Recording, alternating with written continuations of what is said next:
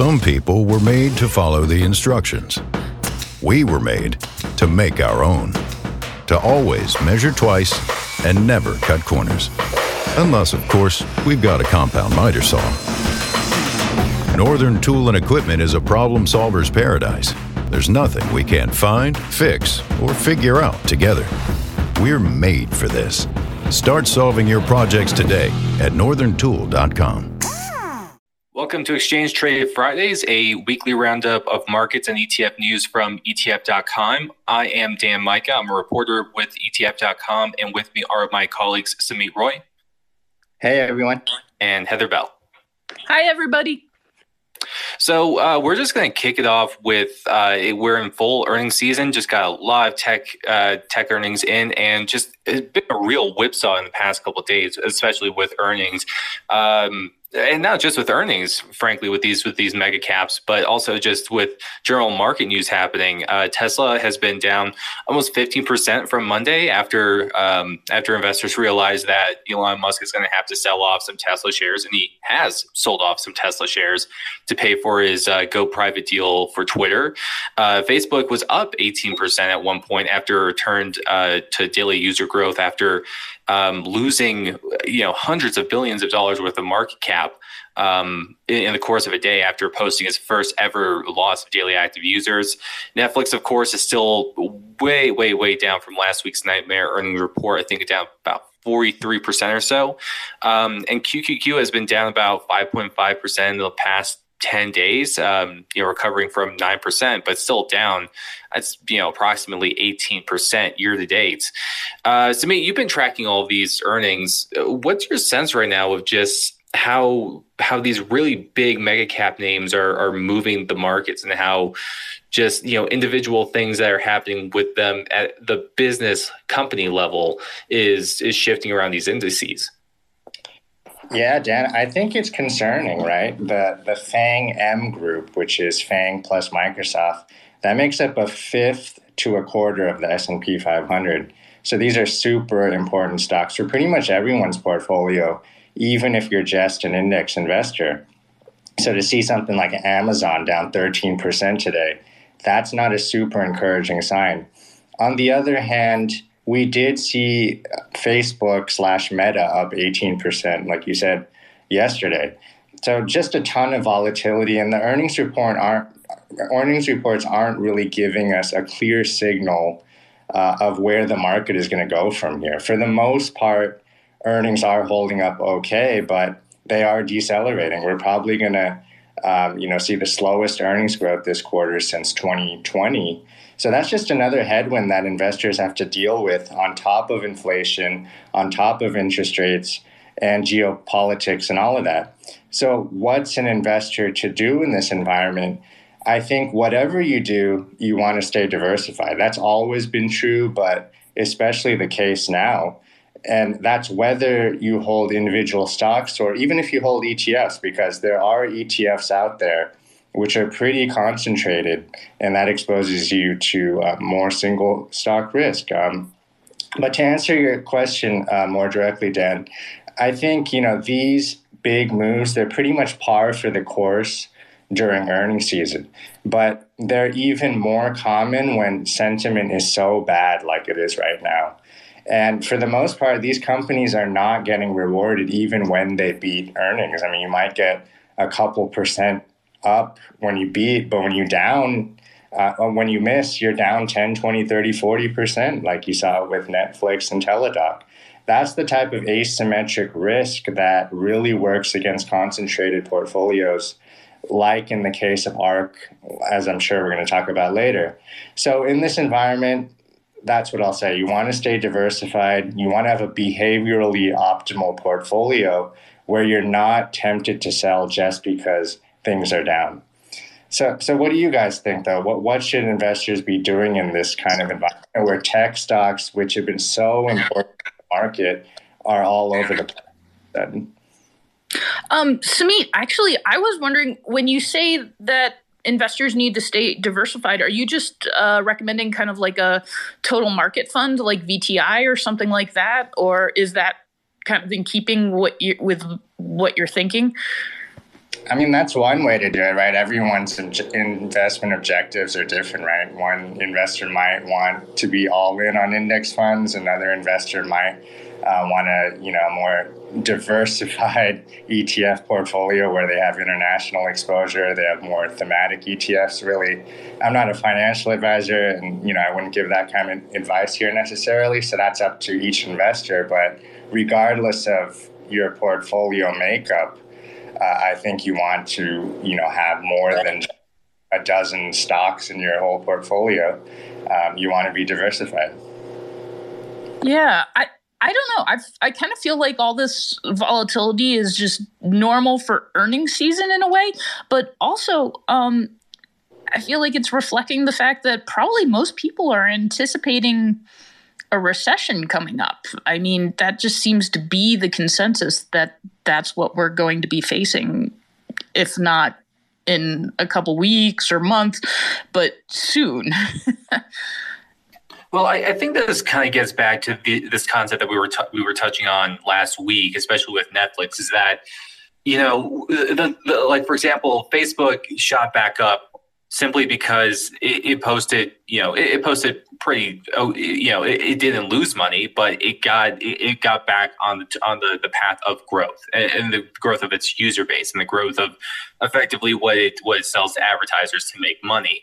And we see Netflix doing the exact opposite. They lost subscribers for the first time in more than a decade, and the market absolutely punished them for it.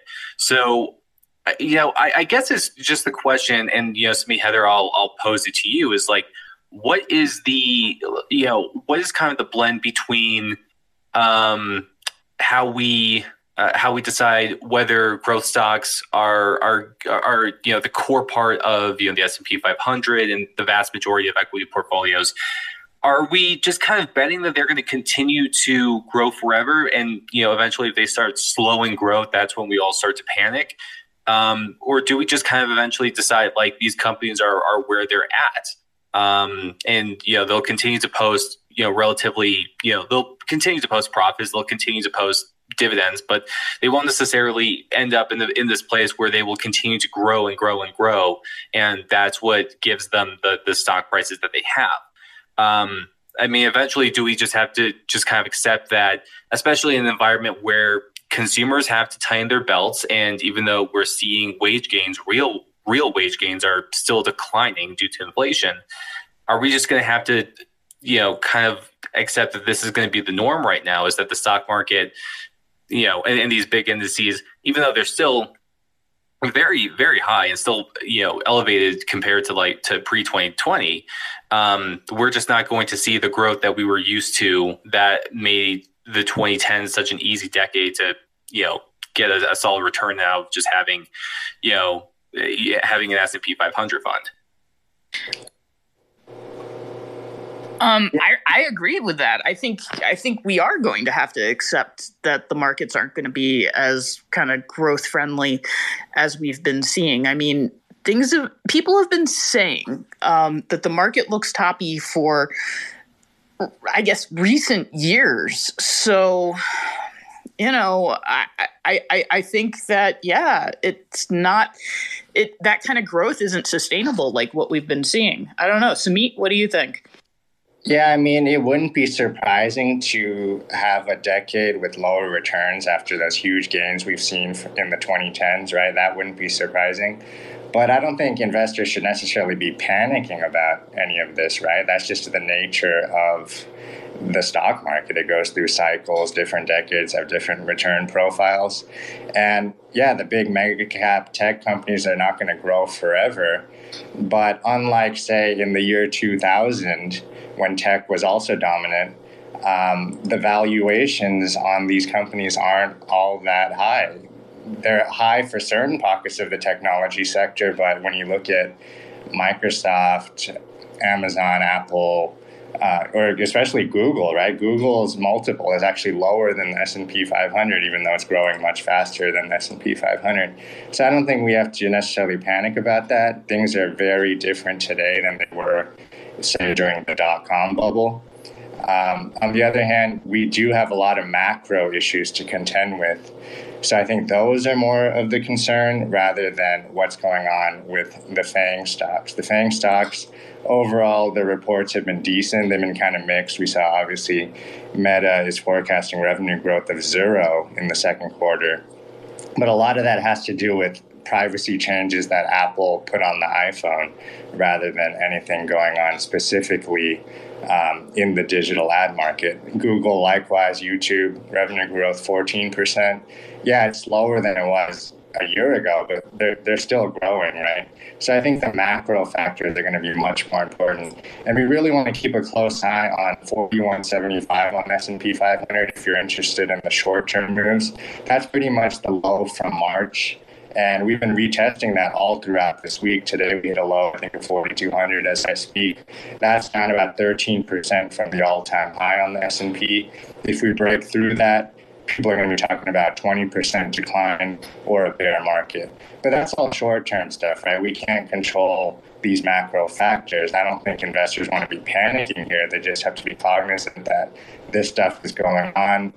The market could, go into a bear market, but that's just the nature of being invested in stocks. So from moving from the mega caps to from the mega cap tech stocks to the emerging tech stocks, and specifically the ARKK. Samit, you wrote about Teladoc and their horror show of earnings. So just kind of walk us through just how bad this has hit Cathie Wood's flagship fund. Yeah, it's been an unmitigated disaster for ARK, and Teladoc is clearly facing a ton of competitive pressures. It's not the only game in town when it comes to telemedicine. Telemedicine is pretty much ubiquitous now. Everyone's offering it, and it's showing up in the numbers, right? Teladoc cut their outlook for the year, and now the stock is trading at 2 times revenues. The market is basically saying that it has absolutely no confidence in the Teladoc business. So that's just another blow to ARK after it took dozens of blows already all this year. ARKK was down yesterday, even though growth stocks as a group were way up yesterday. So that right there tells you all you need to know about concentration risk. I know Cathie Wood says that concentration doesn't increase risk. Well, I mean, you can be the judge of that after what's happened to the ARK funds over the past year. Now, I don't want to pick on or bash ARK, at what is pretty much a low point for them, right? Today's prices in their stocks, it's just a moment in time. They might be just as fleeting as those high prices we saw a year ago. Who knows, right?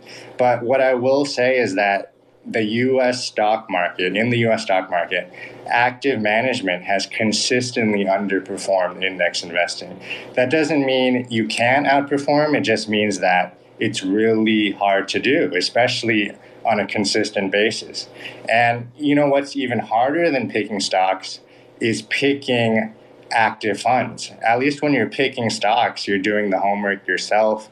You have some process, and presumably you have conviction in the companies that you buy.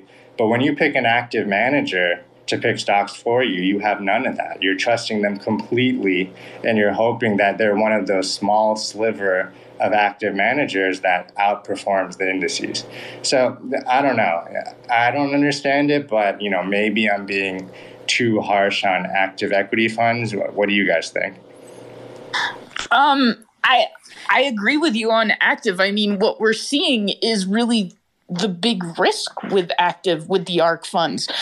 You're taking concentrated bets if you're, if you're investing in high conviction funds. And yeah, high conviction bets do increase the risk, in my opinion. I'm not sure what the argument would be against that. ARK had tremendous success for a couple years there. So I don't know. I've always been an active management skeptic. But when you do opt for active management, I always feel like you should go with, managers that have high convictions and that kind of reflect your own views on the market. That's how I approach it personally. I guess the question is, especially now when we are in a Like Kathy Wood really sprung to the forefront in 2020 and in 2021 when the market in the first half of 2021 before inflation started to really rattle everything. But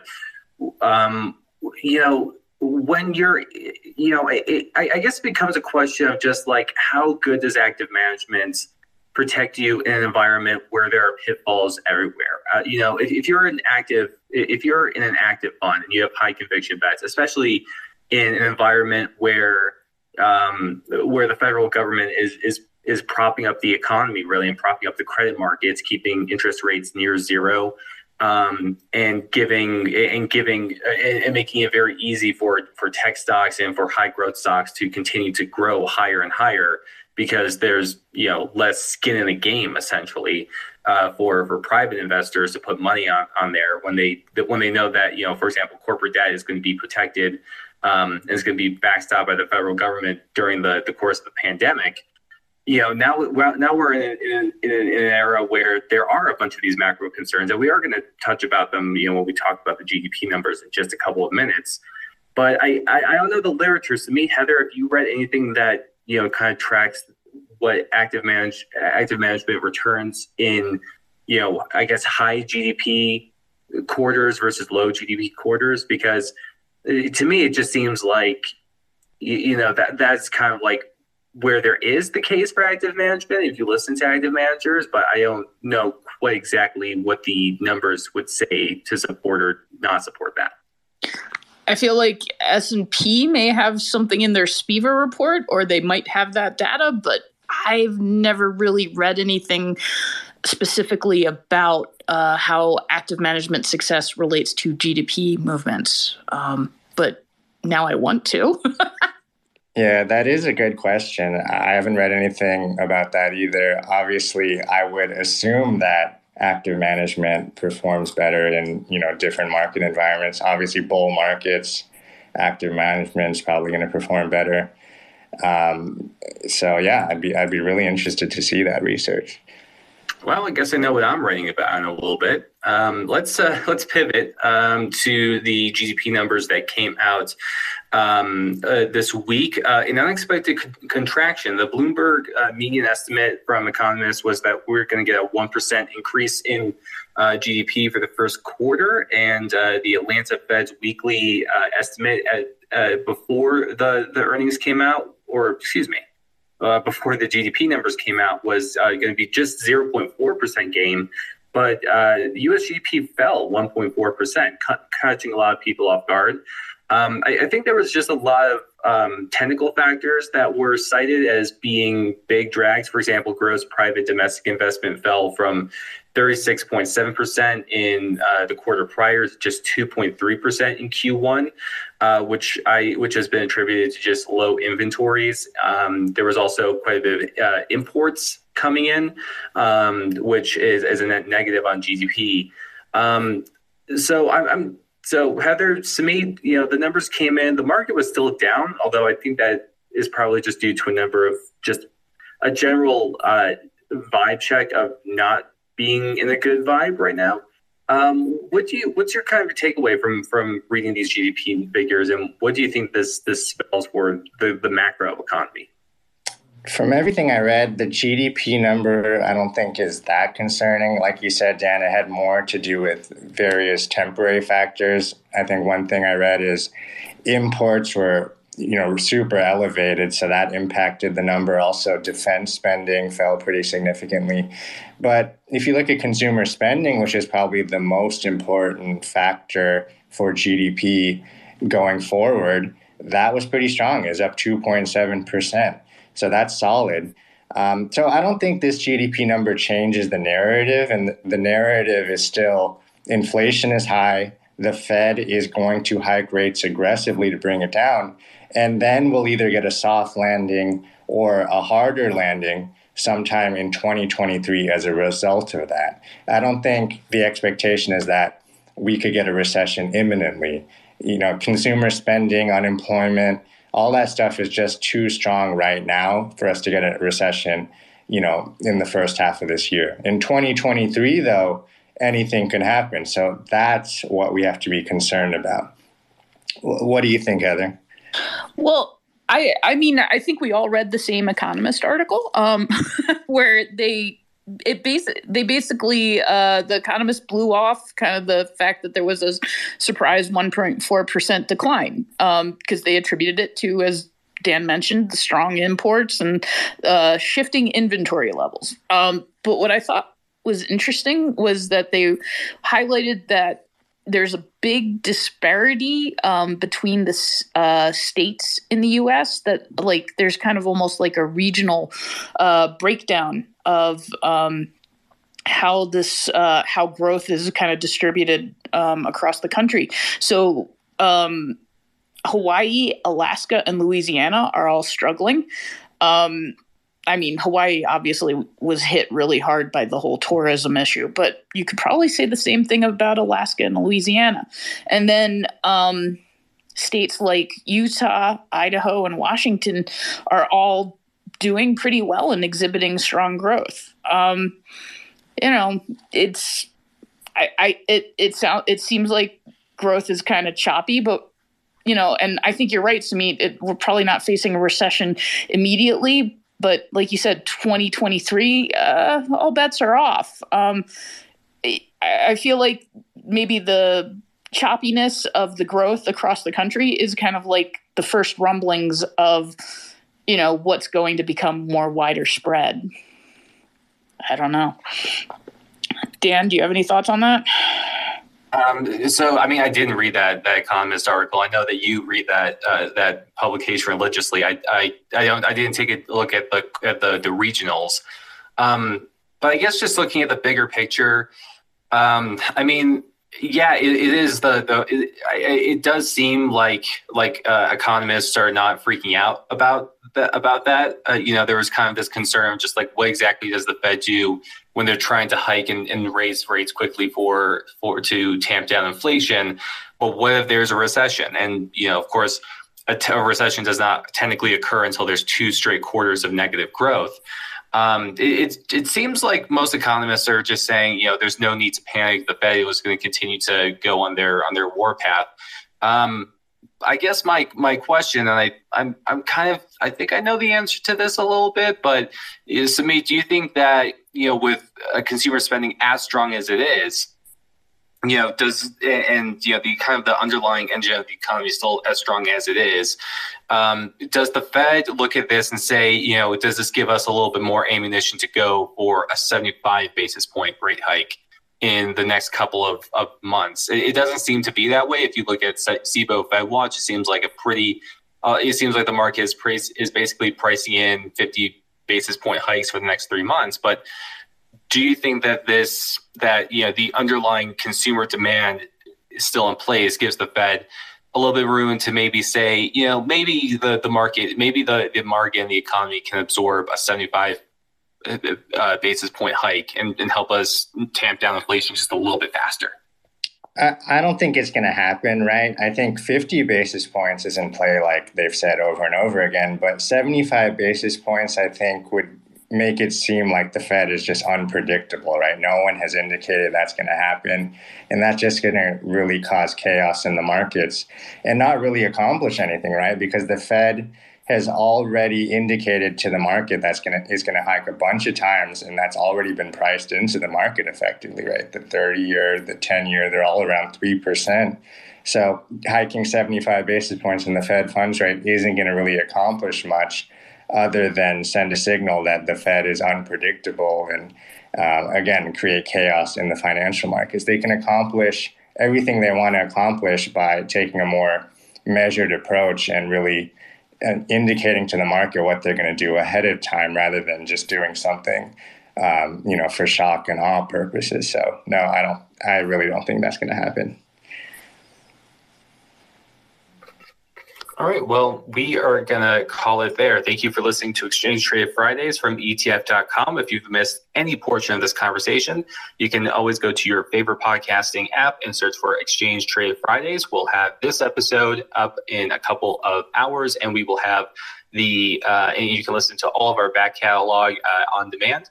But again, thank you very much. I'm Dan Micah, and on behalf of my colleagues Samit Roy, Heather Bell, and everyone else at ETF.com, thank you very much, and we'll talk to you next week.